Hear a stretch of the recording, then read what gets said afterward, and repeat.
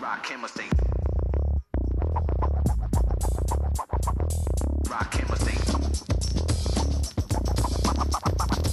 Rock chemistry. All right, welcome back to the Depth Truck Podcast. My name is Freddie Maggard, and I'm here with Nick Roush, and we're here to talk to you about some football, both high school and college, Nick Roush. Yeah, maybe even a little dash of pro football too. Maybe a little dash, that's right. So we got you covered in everything football. We appreciate you being with us, and let's jump right into it, Nick Roush. The Kroger KSR Game of the Week. This week is the Belfry Pirates at the Pikeville Panthers. And these two teams don't like each other very much. This is the 73rd time that they've played. Wow. Both quarterbacks have college offers. Pikeville's Isaac McNamee has an offer from EKU in Marshall. And he is the son of the head coach, Chris McNamee, whom I played against. This is a little factoid, Nick Roush. Ooh. Played against and beat in the regional championship. And then Pikeville goes on to win every game for the next 3 years. Don't lose a game for 3 years and win 3 consecutive state championships. So Chris McNamee and I got to know each other very well the night that we beat them at Pikeville in a very cold night, and I've known him ever since.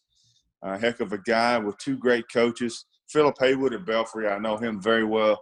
Also, going back again to glory days, Nick Roush, Belfry was number 1 in their classification in the 3A, and we were right up there in 1A, and we played twice. And both of us were averaging, 50-plus points a game.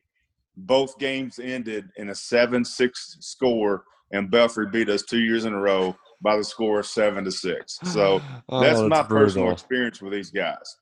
But Belfry won. Both teams won last week. Belfry 33-13 win over Pulaski County. Star running back for Belfry, Isaac Dixon, had 14 carries, 194 yards, and 2 touchdowns. Those are pretty good numbers for a running back, if I do say so myself. And then Pikeville beat Raceland in a game that featured a bunch of weather breaks, lightning delays. It was wet. It was rainy. But Pikeville came out with the win. Blake Birchfield, 13 carries, 151 yards. Isaac McNamee, the quarterback from Pikeville, we talked about, 10 out of 20 for 137 yards. These two teams are coming in undefeated, 1-0, and both are reigning state champions. Pikeville beat Paintsville 43-0 last year in the title game. And then Belfry beat Bell County 30-20 to wrap up another state championship for the legendary coach Philip Haywood from Belfry. So this promises to be a heated game, a rivalry game that features 2 of the best teams in all of Eastern Kentucky. So I'm very happy that we're heading east to cover this game, Nick Roush. My question for you, Freddie, you said that 2 quarterbacks. Wait, Belfry passes the football? Belfry passed the football for 13 yards last week against Pulaski County. So Brett Coleman is the quarterback from Belfry. That is the Miami of Ohio commit. He's an athlete, heck of a defensive player. He is being recruited as an athlete, I'm sure. Gotcha. But yeah, Belfry threw the football for all of 13 yards last week in its win over Pulaski County. Pulaski County is another very good team that you could classify from Eastern Kentucky. I actually watched Belfry play last year. They beat my DeSales Colts at I forget the exact circumstances, Freddie, but I believe they needed a 2-point conversion to win. They scored right. No time left on the clock. And, it was bang, bang play right at the end zone. Real disheartening. But Belfry, man, they got a heck of a program down there. They're going to run that wing tee, which was DeSales' base back in the day.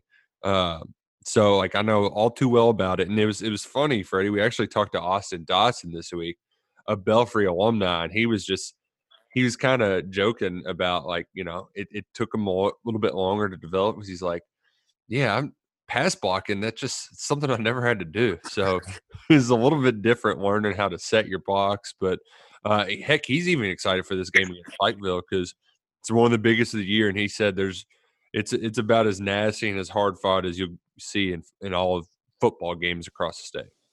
Absolutely. I mean, these teams are in the same county, and Pike County. I've always said, and I'll keep saying it, Kentucky's a football state. Pike County is definitely a football county. I mean, it comes first and foremost. And the two schools that are continually in the chase for state championships are Belfry and Pikeville. Pikeville beat Belfry last year 22-21. Wow. And we had a 2-point conversion in there, and that's great. Continuing on with the Kroger KSR can game. I ask you one more question, Freddie, about Pikeville Belfry? Absolutely. Am I correct in saying that Pikeville's like the city school and Belfry's the boys from the holler? Is that a safe assumption? Well, Pikeville, in Eastern Kentucky, it's quite common to have a city or an independent school.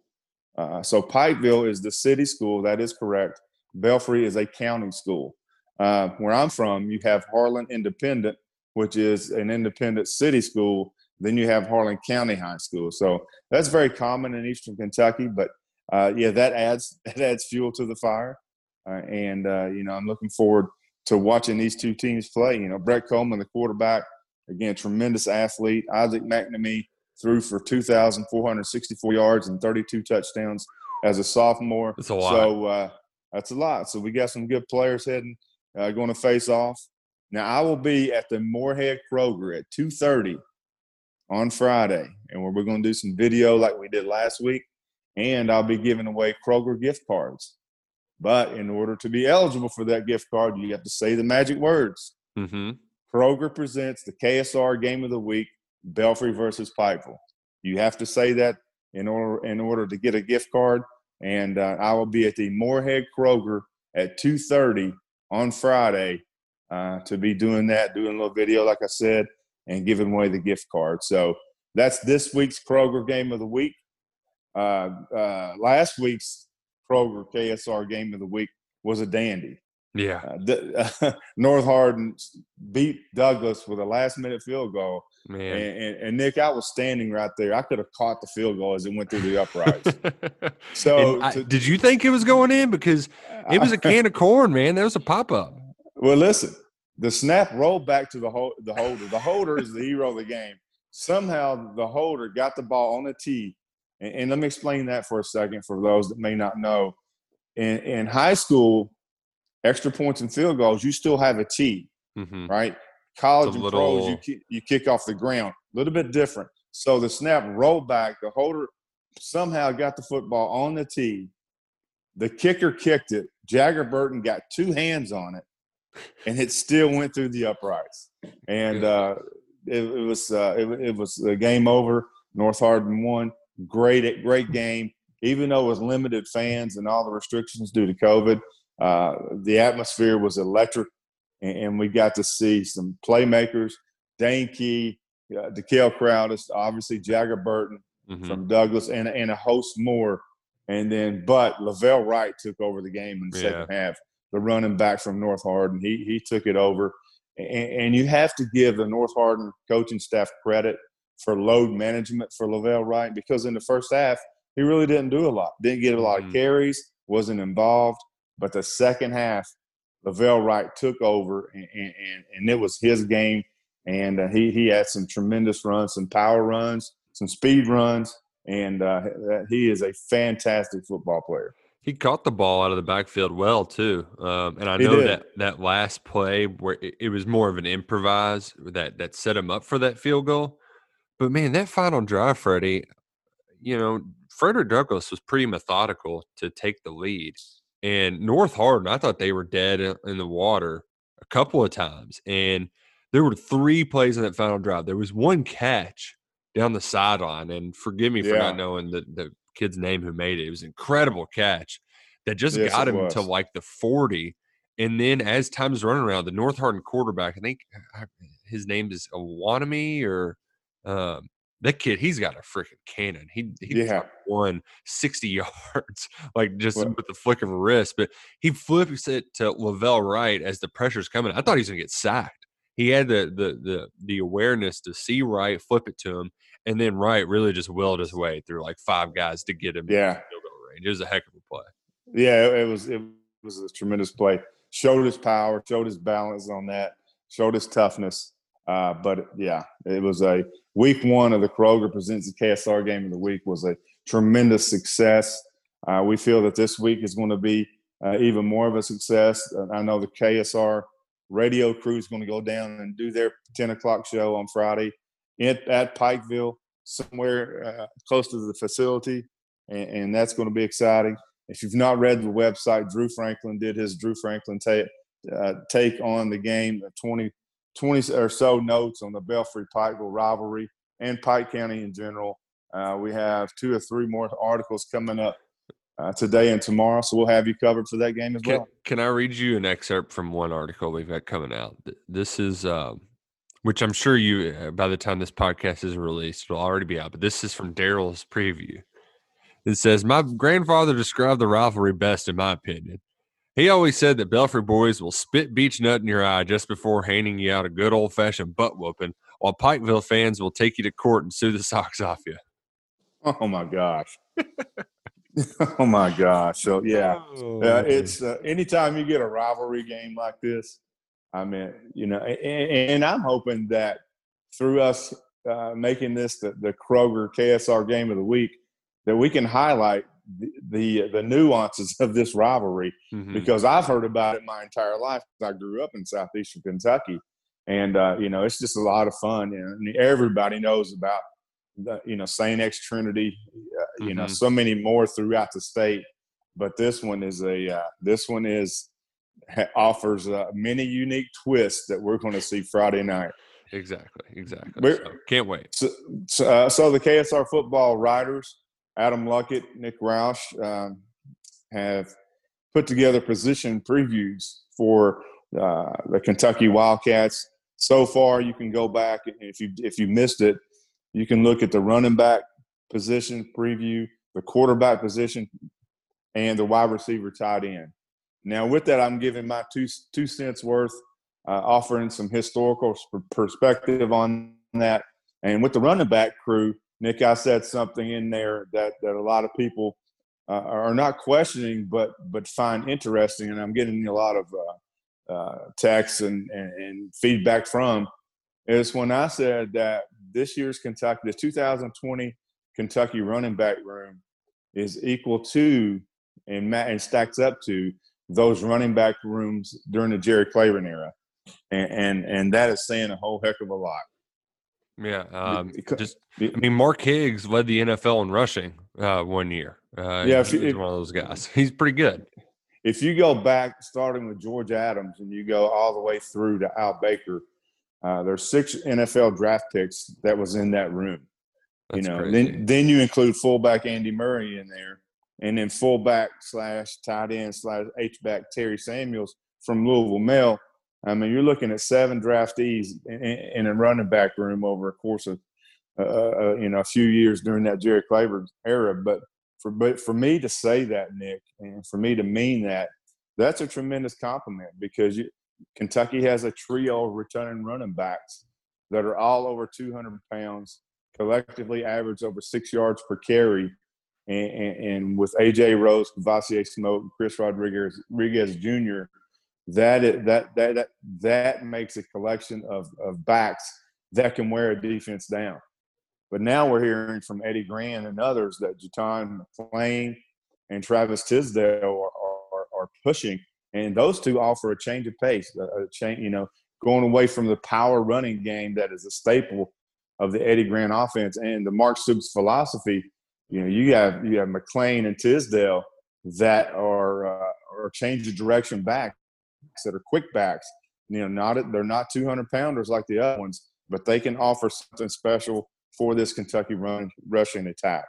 Now, the wide receiver and tight end, I think we all agreed on that the receiver core for Kentucky, all eyes are going to be on them, Nick Roush, because if Kentucky has a I wouldn't say question mark, but a position that we really don't know much about, that would be the Kentucky wide receivers. You know, Josh Ali is the feature receiver coming back from 2019. He had 23 catches. Now, normally when you talk about a feature receiver, you know, they're up in the 60, 70, 80 catch range. You know, Josh Ali is coming in as the top target for Terry Wilson, was only 23 catches. And the rest of them, you have to give the receivers credit, took the blocking role when Lynn Bowden was inserted at quarterback and blocked at an extremely high, extremely unselfish level. And I am anxious to see how this wide receiver core reacts to actually running patterns, to catching footballs, because the more successful this wide receiver crew is, the more the defenses has to honor Kentucky throwing the football. And you're not going to see 8, 9 defenders in the box, or Kentucky can hurt them with the pass, hurt the opponent with the pass. So the more the receiver crew can produce, the more freedom it's going to allow for that running attack behind the best line in the Southeastern Conference. So that wide receiver position is key for Kentucky. Yeah, and Freddie, you almost feel like a broken record at this point with the UK wide receivers, where even in the good years, it's like, well, we know there's this one guy, but what about the rest of them? Right. You had this with Juice Johnson, you had this with Lynn Bowden, and the one rare year that you had two, it was Badette and Johnson. We saw what Eddie Grant's offense could do to extend the field vertically. So, it really does just come down to proving it. Yeah. If I'm going to put my money on any one of those players to be that guy, I'm going to put it on DeMarcus Harris. And it's some of it's because Harris does a little bit. He checks a lot of boxes for me. Not only because he put up just like stupid numbers at the high school level. I mean, he led the state of Florida in receiving as a high school senior. Like that doesn't happen. That's hard to do. But he's good size. He's really fast. He's like 4'4". He's really gotten thicker. You know, he's added some mass, as they would say. But I think most importantly is between the years. Freddie, that's become something that I've just valued more. The more and more I've done this, the more and more I value how these kids are. And like I was the kind of manic kid who kind of read my press clippings, and there's a lot of them out there like that. And it's hard to be really good and not have that steady, just like workman's kind of mentality. And I think this kid's got it. So I'm bullish on the redshirt freshman to be that other guy aside from Josh Ali to really make an impact and be a consistent player for Eddie Grant's offense. Yeah, we've heard a lot about DeMarcus. Bryce Oliver is another receiver that we're hearing quite a bit from preseason camp. So, again, all eyes will be on the wide receiver position group to see how that they can stretch the field and loosen up the defense. Because I don't care how good your offensive line is. I don't care how good your running backs are. If you're constantly going against 8, 9 men in the box, then it makes it difficult. I mean, I think Kentucky fans, and me included, was spoiled last year because Kentucky, with Lynn Bowden quarterback, was facing defenses with up to 10 players in the box and still ripping them to pieces. I mean, look what Louisville tried to do, and was not successful. Tried to stop that Kentucky rushing attack, and Mark Stoops hadn't called off the dogs, Kentucky would have rushed for 700 yards that day. and really, that's not that far-fetched, because it ran for over 500 and had a whole quarter to deal with. So the tight end position, Justin Rigg is on the Mackey Award watch list, best inline blocking tight end in the SEC last year.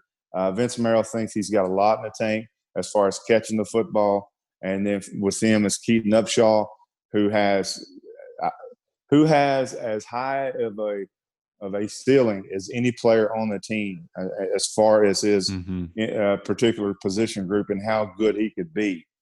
Brendan Bates has got some positive feedback from the coaches. So I think the tight end group is deep and talented, and will continue to be steady, and is hungry to catch the football. Yeah. I mean, that group wants the football thrown at them. So If I sorry, were go to ahead. just tell a fan, like, if they were like, who's the like guy that you look at and say, wow, I can't believe that guy plays for Kentucky. Keaton Upshaw is the most physically impressive player on the team.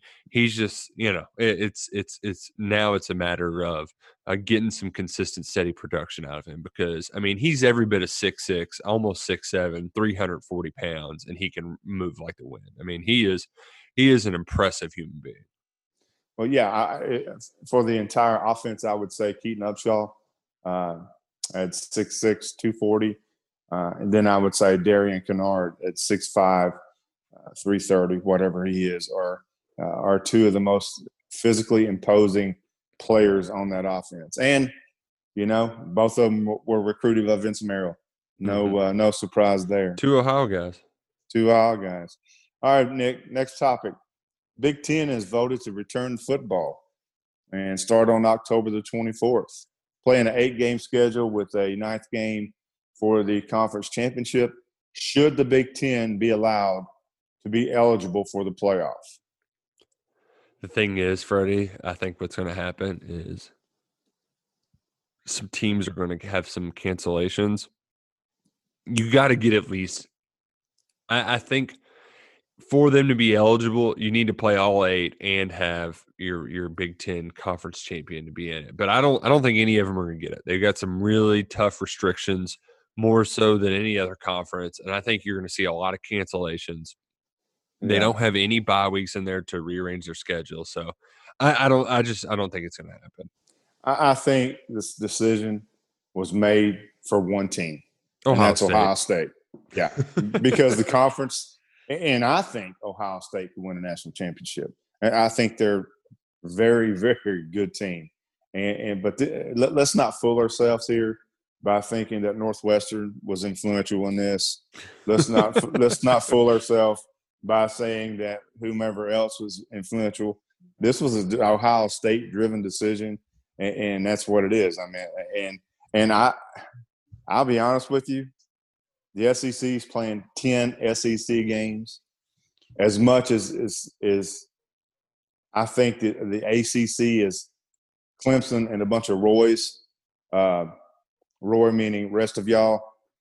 I think that, Ohio State was the deciding factor on this, that they could stand up and play a Clemson closely. So we'll see about that. But I'm not for sure that I agree that a conference playing 2 fewer games than the rest of them, 3 if you add a championship game, should be eligible for the playoff. But that's above my pay grade. But let's not fool ourselves on this, folks. The Big Ten decision was an Ohio State decision, and they are driving that train. Notre Dame joins the ACC, Nick Roush, and I have a hard time with Notre Dame forcing itself into that parameter where they join a conference for one season, maybe or maybe more, who knows? But they have the power to do that, and that just blows my mind that Notre Dame can all of a sudden say, yeah, we want to play in the ACC. Notre Dame has that power, I guess, but as an independent, couldn't get the schedule put together. So hey, what do? We join the ACC for this year. Is there any reason in particular it bugs you? Yeah, because everybody else has played by the rules for so long that Notre Dame just says, hey, we want to join a conference to play. That way we can play for a playoff spot. And that does bug me for some reason. I don't know why it bugs me, but it does. And it's probably because they already had, like, the playoff already made so many, like, exceptions for Notre Dame when they weren't playing in a conference. Like, they could get into a New Year's Six just by winning 10 games, and they didn't have to do the conference championship game or anything. Again, I don't mean to bash the ACC, but what kind of conference allows a program to play every sport in that conference other than football and allow football to remain independent until Notre Dame needs a conference to play in? Then the ACC welcomes them with open arms. It is what it is. Notre Dame is a brand, and it's just seeming weird. And I don't think we're going to have to worry about Notre Dame making the playoff this year. Not with what I saw out of Clemson on Saturday. Put it that way. Yeah. Hey, but you know what? They're really hopeful that they're going to get a Notre Dame Clemson ACC championship. Really hopeful. Yeah, we'll see. No, Joey Gatewood decision could be coming this week. What's your thoughts on that, Nick Roush?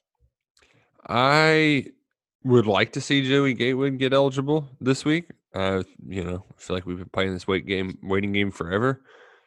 But from what I've heard and what I understand, like Joey Gatewood is a nice insurance plan, and even if he is eligible, at best, you're probably doing some wildcat things with him, 3 or 4 plays a game, but not a whole lot, even if you have Joey Gatewood available right away. So I don't think it would dramatically alter Kentucky's chances of winning at Auburn if he's not eligible for that game.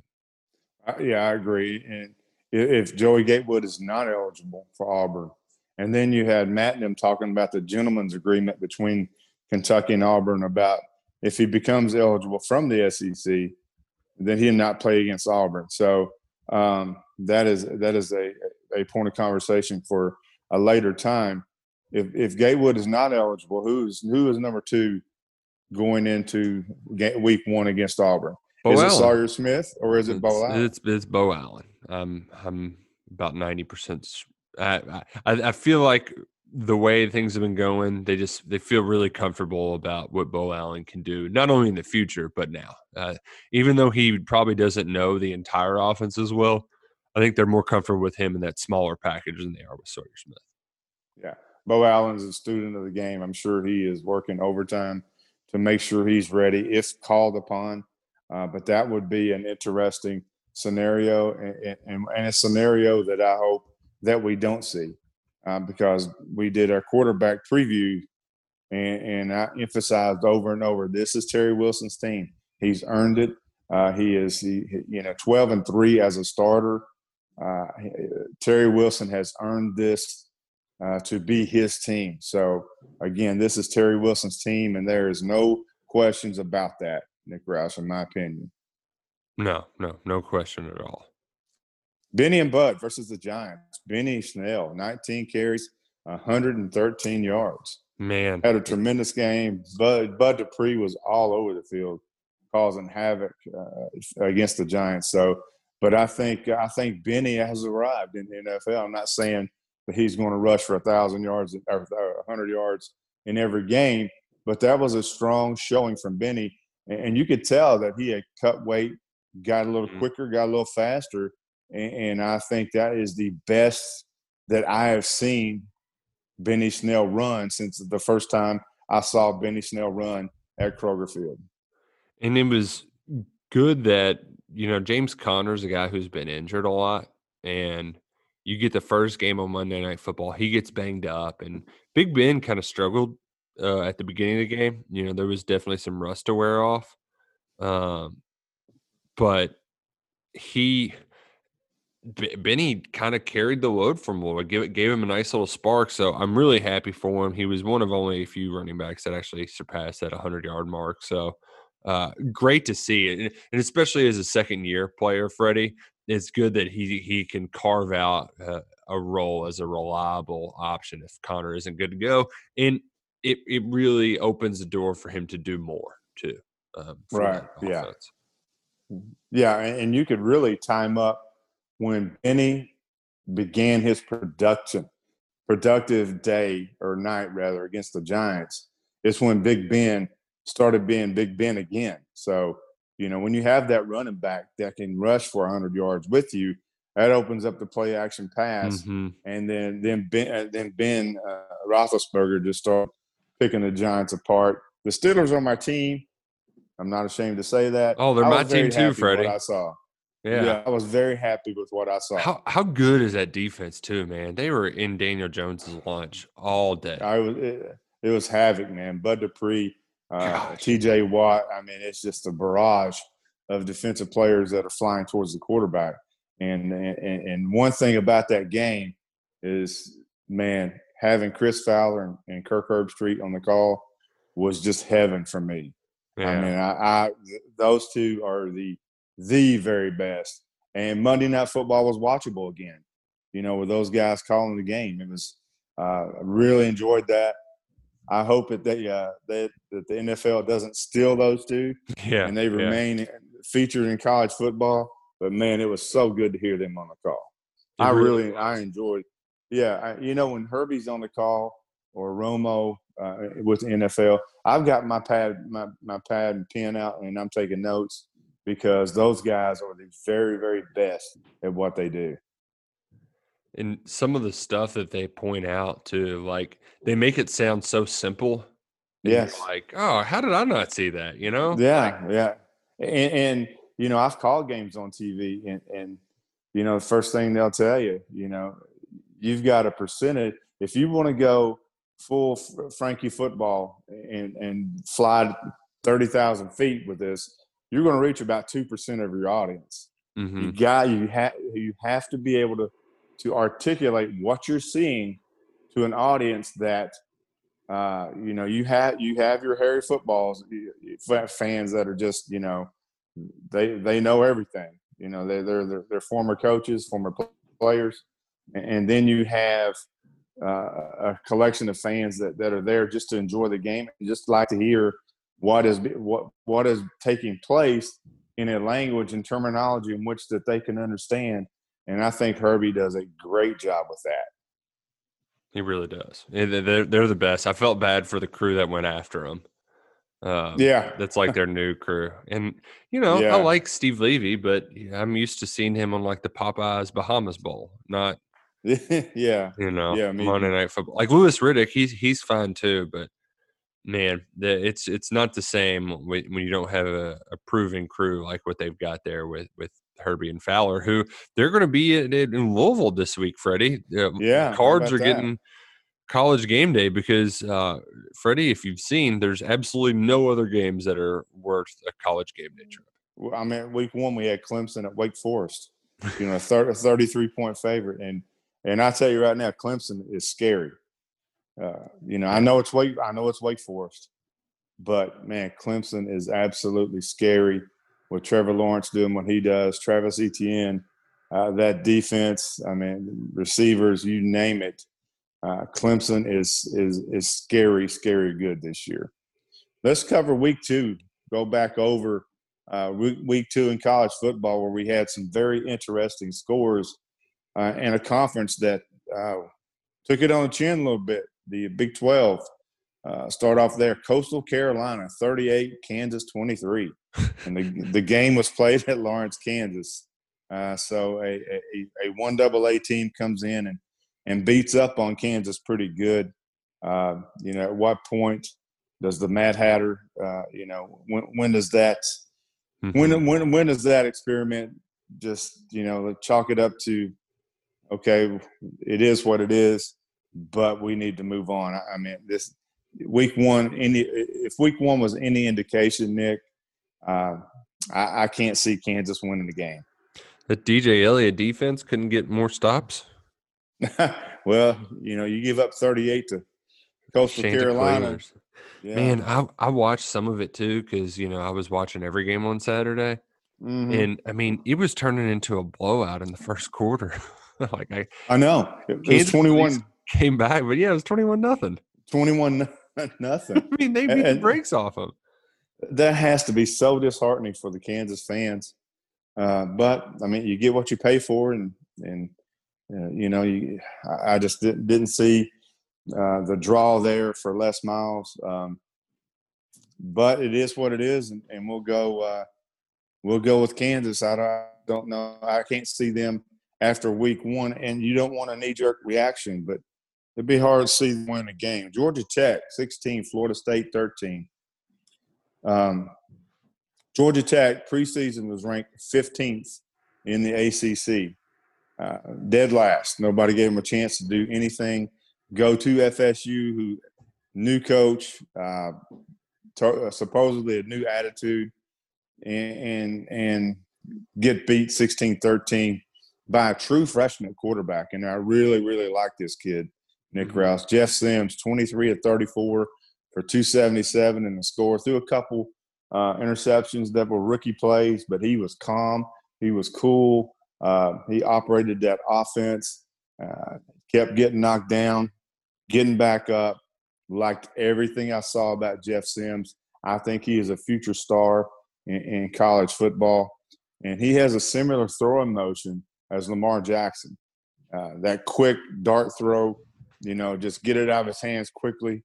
And I liked everything about Jeff Sims. But, that was a bad look for the ACC with Georgia Tech beating FSU in Tallahassee. But I think Georgia Tech, in my opinion, was the most improved team that I saw week 2 in all of college football. Well, heck, they missed 4 field goals, or what was it? They got blocked? They got 2 field goals and an extra point was blocked. And then they still won. They still won, yeah. And you know what? Georgia Tech, they really – it felt like I was changing between games and stuff like that, and they had a weather delay, but it felt like they were in control the whole time. It did. It really did. I mean, they totally outplayed FSU. And in an early knee-jerk reaction, the first quarter, Florida State looked like a total different program from a year ago. And, I even tweeted that, like, hey, this is a different Florida State team. And then the second quarter came, the third quarter came, and the fourth quarter came, and they reverted back to looking how it did last year and the year before that, which was flat, which was confused, which was error-prone, penalty-prone, and lack of discipline. So Florida State's got a whole heck of a lot of work to do before as it climbs out of the funk that it's been in. But it's really strange to see Florida State not good.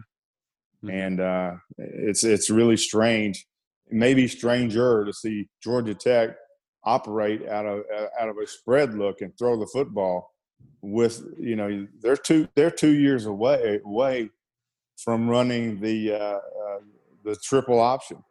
So Jeff Collins has done a tremendous job at Georgia Tech, not only with transitioning offensive schemes, but to get total buy-in from players that are not fit or do not match the skill set to run that offense.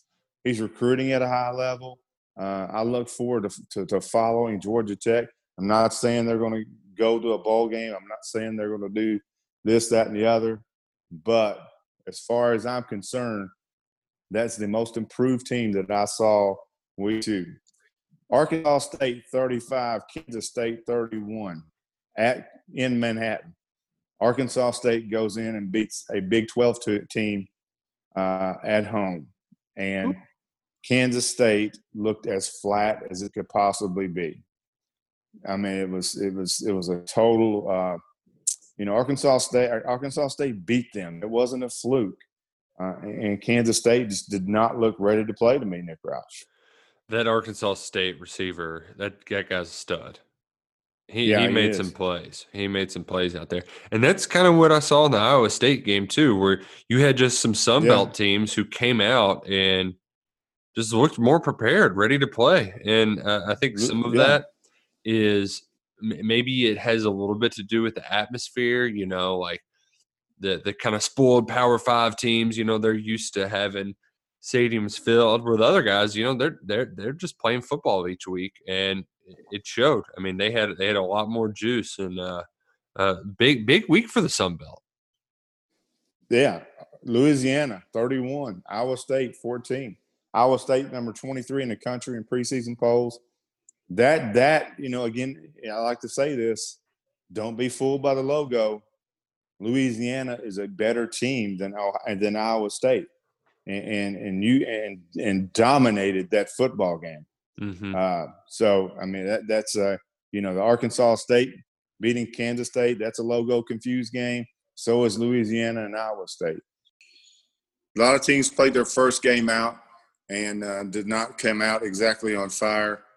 I didn't realize that I had the ACC network because I'd never watched the ACC network. So I missed North Carolina's opening half so I didn't get to see them. And then I saw some of Louisville. So our next subject here is the AP poll. Kentucky comes out at number 23, but I will go through this list and just tell you, highlight a little bit about the Kentucky schedule in relation to the AP poll.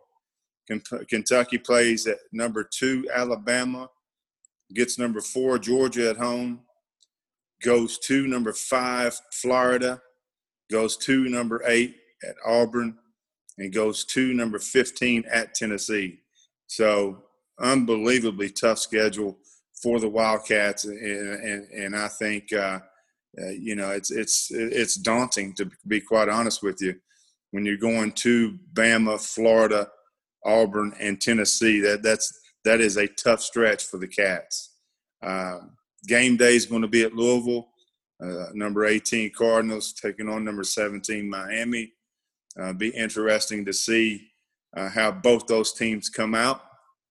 But again, Kentucky's schedule, not all schedules are built the same, and Kentucky's as tough a schedule that I can remember, especially playing all those teams on the road like Alabama, Florida, Auburn, and Tennessee. That's a tough stretch for the Cats.